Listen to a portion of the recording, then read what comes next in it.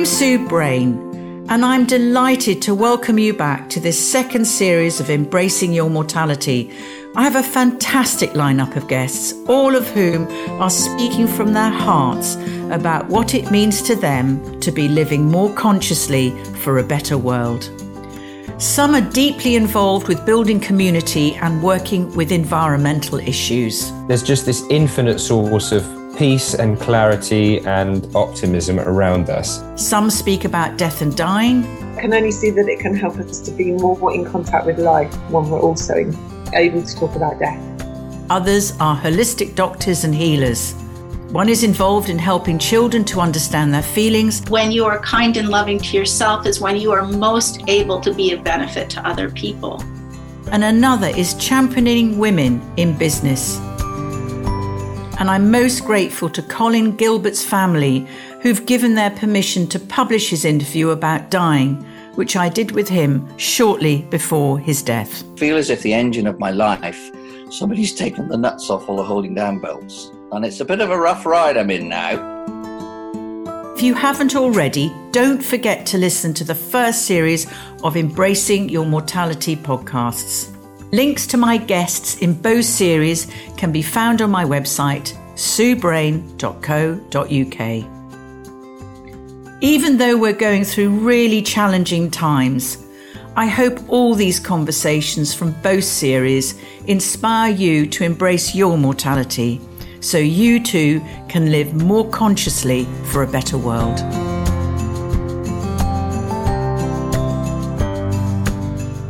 It's been quite a journey for Pete Lawrence, from the days of cooking vinyl and creating the Big Chill Music Festival in the 90s, to igniting the sparks for Campfire Convention.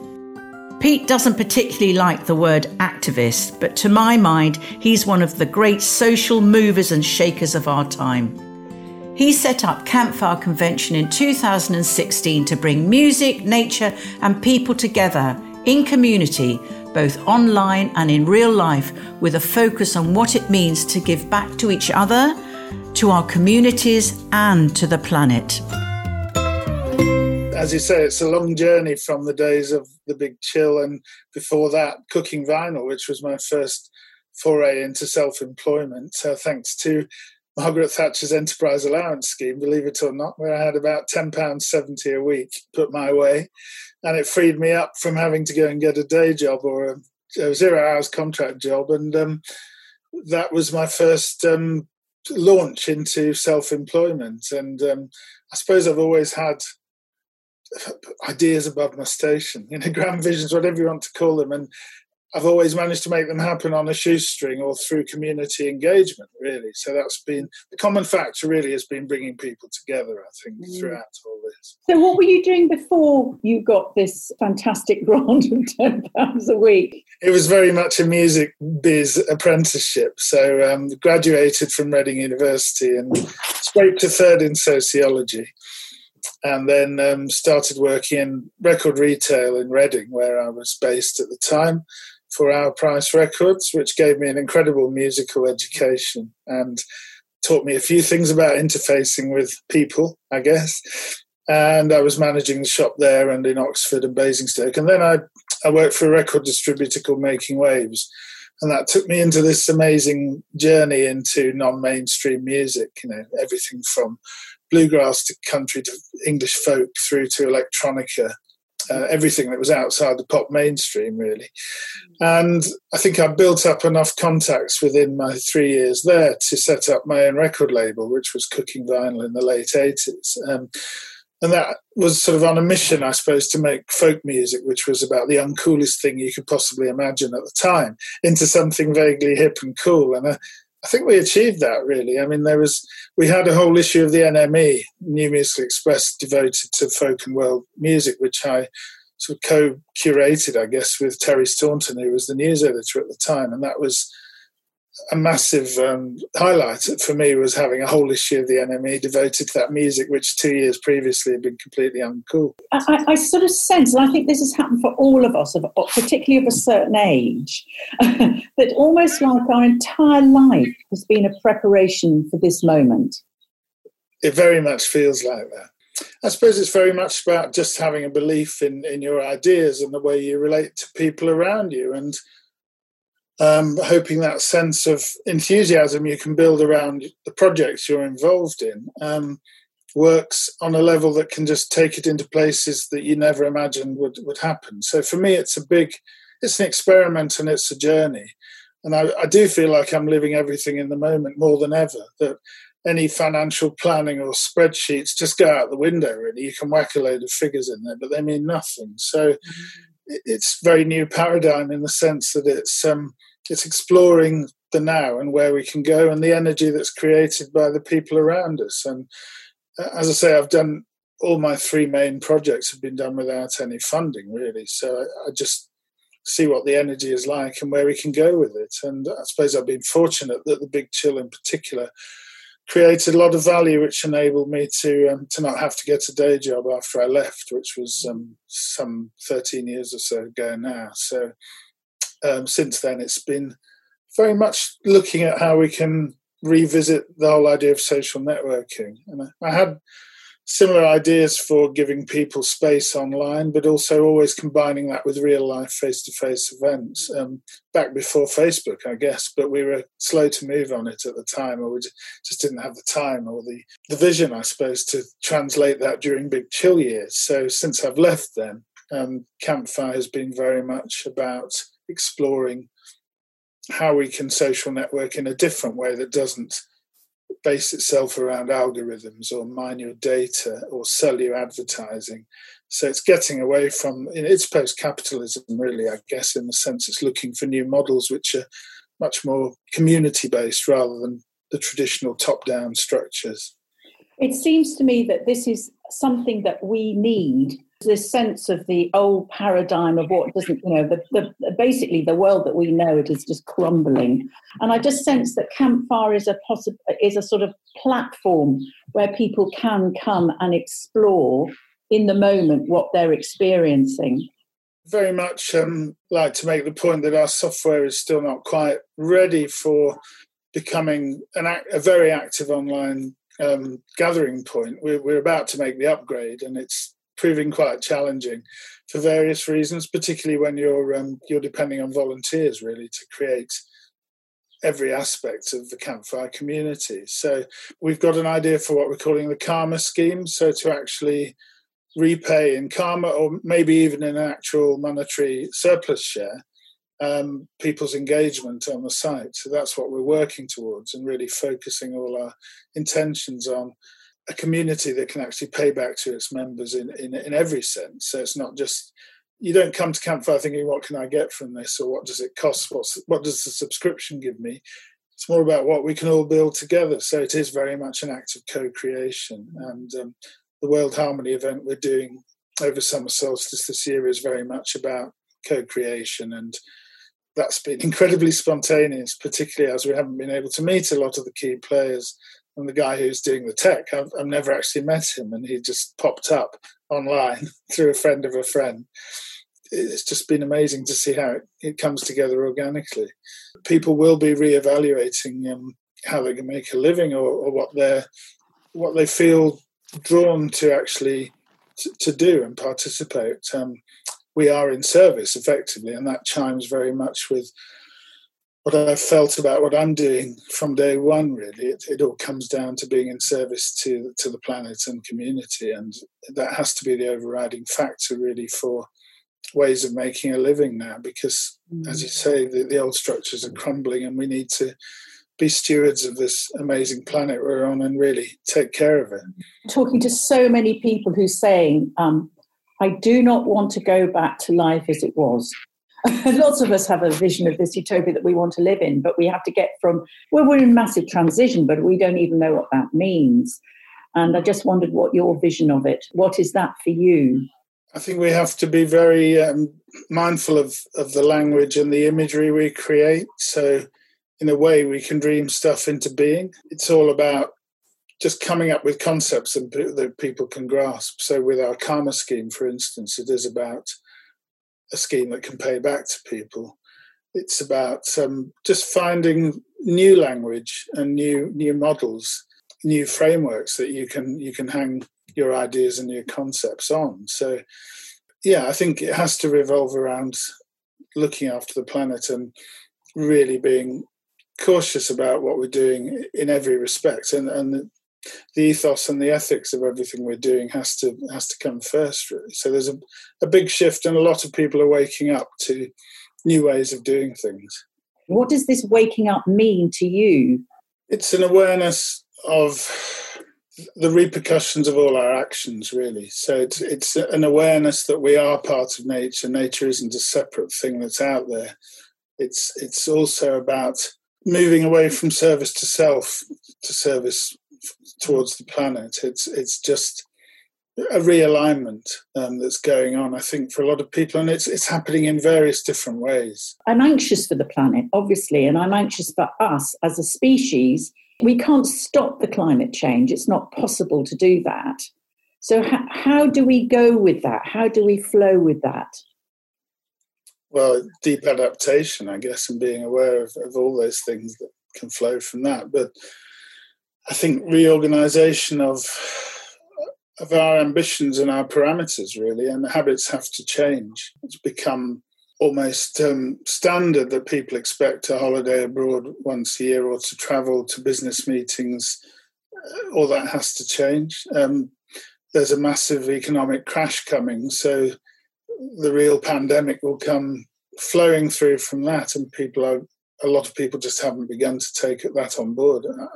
Myself, I'm just beginning to take on board the potential repercussions of that, but it's going to be very much about a sort of localism that's based in community. I think we just have to do our bit as far as we're capable with the time we've got and wherever the energy and enthusiasm feels like it's coming from. If that can be focused into community, then all sorts of magic can occur. I do get a sense that this is a real grassroots up revolution, definitely coming from the bottom up. And everything's up for grabs. Things are certainly moving in parallel. Lots of communities doing good work that I notice every day, new people. So it's how do we harness the information? How do we connect people? One of the things Campfire would like to do as soon as we've done our own software upgrade is what we're calling the Campfire ecosystem, of just connecting different communities that are doing good work, offering them our own software as a solution for community networking, but somehow making those connections in a visual design so people can see one community, perhaps even as a universe, where you click into another planet and you see a different community that's just outside your own, and have a shiftable map that's a three-dimensional example of how communities can interrelate. I mean, this is going to be very interesting for the politicians to deal with. It sort of reminds me on a very, very small scale, of the car boot revolution, when everybody started blocking stuff out the back of their car.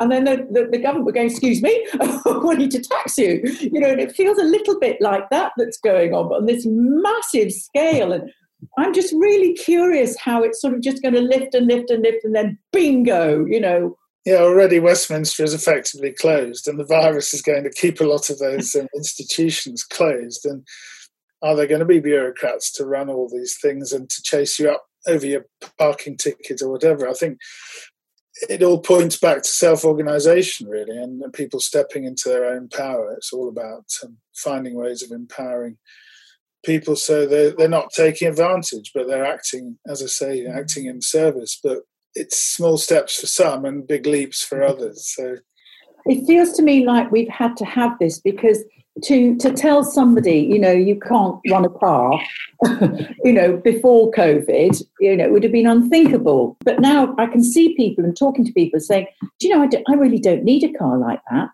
It's really curious how we've needed this, dramatic lockdown to really change our understanding about what's okay and what isn't okay, not just for us as individuals, but for the planet. And I feel it's like it's really given us our connection back into the natural world. It is. It's a massive opportunity for big change at personal level and societal level and economic level. Everything is up for grabs. We shouldn't ignore the fact that it is the people who have been most vulnerable have been the ones that have suffered the most. So again, it highlights the massive amount of inequality in the world.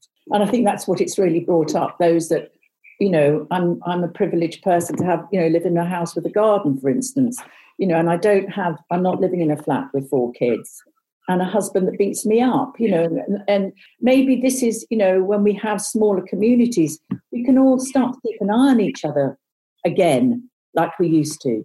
I think a lot of those neighbourly values are coming back in. I've seen so many examples of that. Massive opportunities for big change. Are you scared by this? It's certainly, I've actually taken the time to just try and see into a crystal ball what's ahead and to try and be ahead of that curve and to anticipate it so that when the home truths do hit or the statistics or the realities of everyday changes come in, I'm prepared to some extent, and anticipating what's around the corner is a huge part of reducing the element of fright or fear that many people are feeling. I think, there's a lot of people that sort of feel like they're we are in limbo, aren't we? I mean, we're between worlds. And human beings aren't good with that.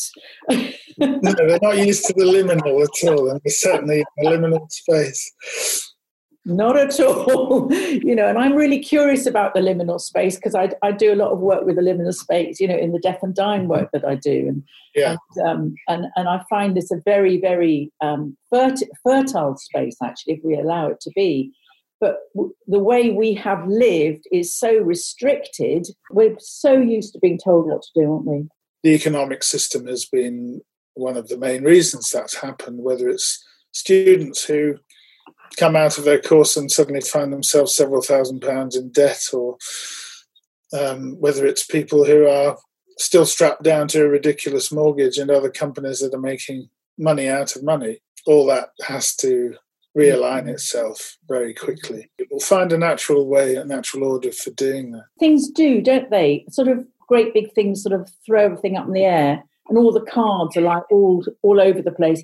And then they slowly land in a new picture. And what can we rely on? I mean, is technology steady? We're here on laptops or whatever on Zoom. We don't know what the future for those companies is. So, we may be back to a more feudal system before we know it of communication and a very local. We're blessed that we're at least able to communicate with. I've heard some fantastic examples of Icelandic people making new best friends with Africans, and just an incredible sort of international network of connection, which our World Harmony event is also planning to very much focus on that through lighting beacons around solstice and equinox, when we can free up that tradition of lighting beacons to celebrate some monarch's birthday, or thing that happened 50 years ago. This is about celebrating our human connection to each other, and we're reclaiming the whole lighting beacons idea to very much focus on that.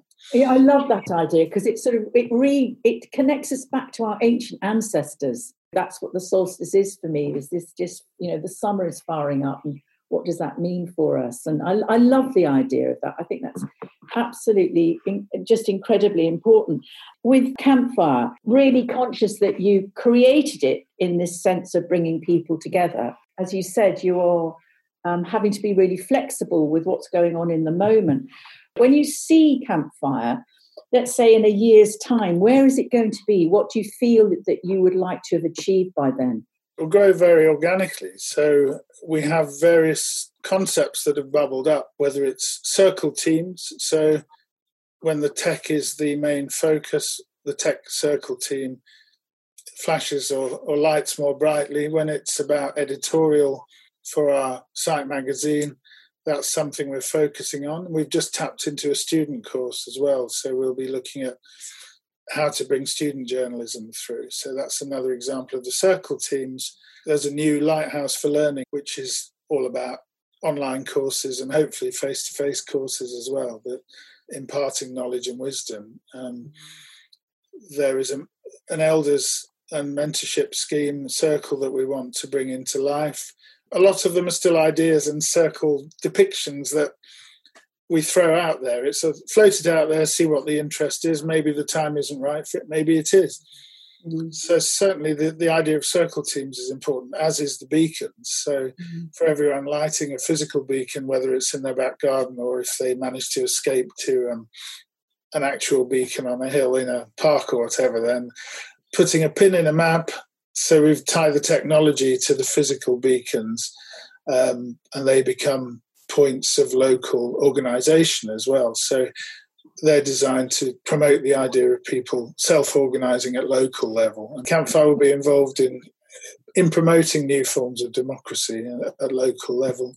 Do you feel overwhelmed at times? Because I'm not complaining now. That's quite okay. That's a vision. But I do find for every idea that comes from me, there's equally something that can be interpreted and remixed or reinterpreted and handed on to someone else. So my whole vision is about remixing, reinterpreting, and how people can be empowered. There could be a whole series of sub-businesses set up around Campfire, whether it's the Lighthouse for Learning, whether it's the podcasts and filmmaking side of our media, whatever it is, whether it's software work, development.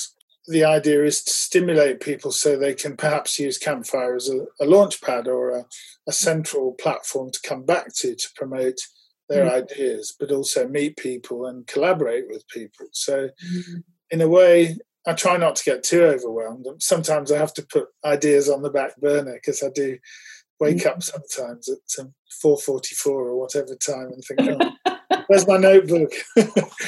I think I rationalise it by saying this idea can be handed on rather than trying to be too possessive about ideas. And if those ideas bubble up elsewhere and create work and wealth and well-being for people, then that's great.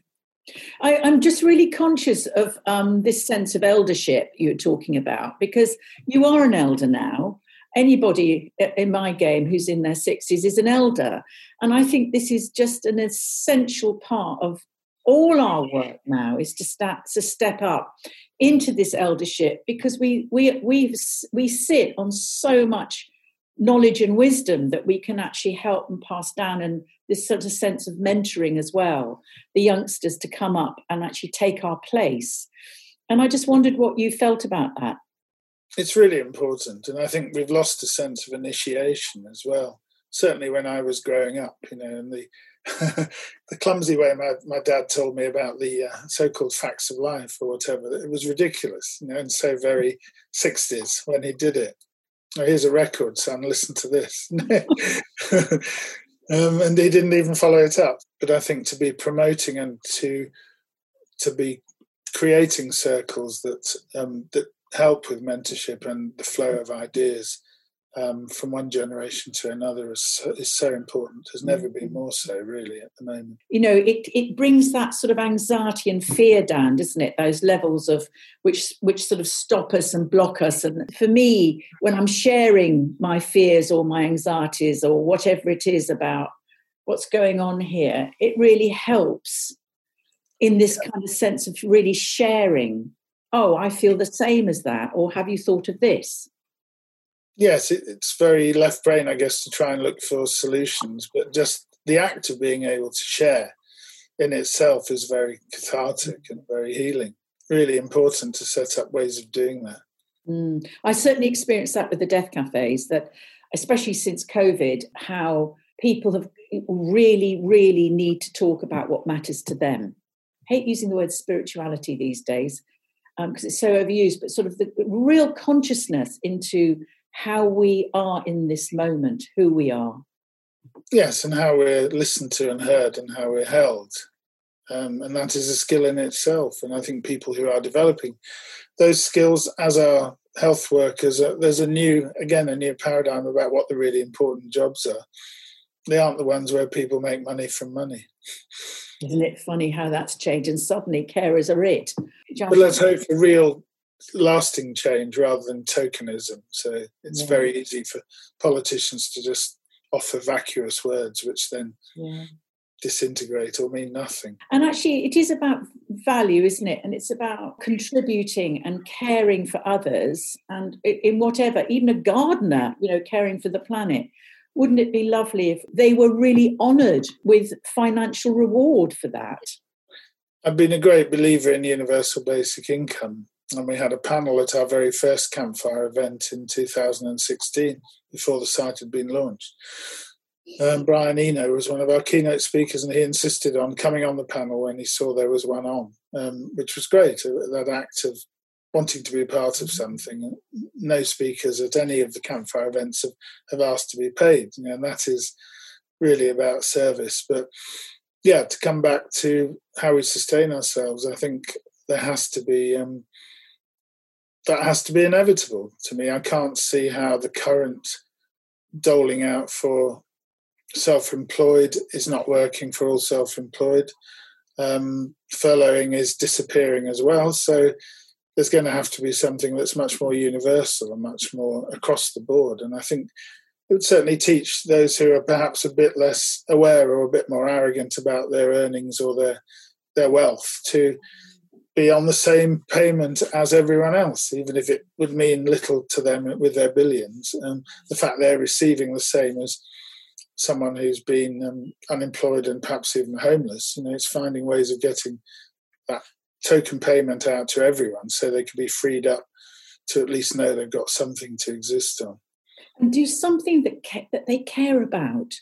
Because I can't remember the statistic, but it was scary. It was something like 73% of people across the planet hate their job. That has to be what we should be aiming for. Doing something that you feel is really rewarding and worthwhile, even if it's artistic doodling, that whatever it is, that will create pleasure for someone. What would you say to somebody who said to you, how do I make this world a better place?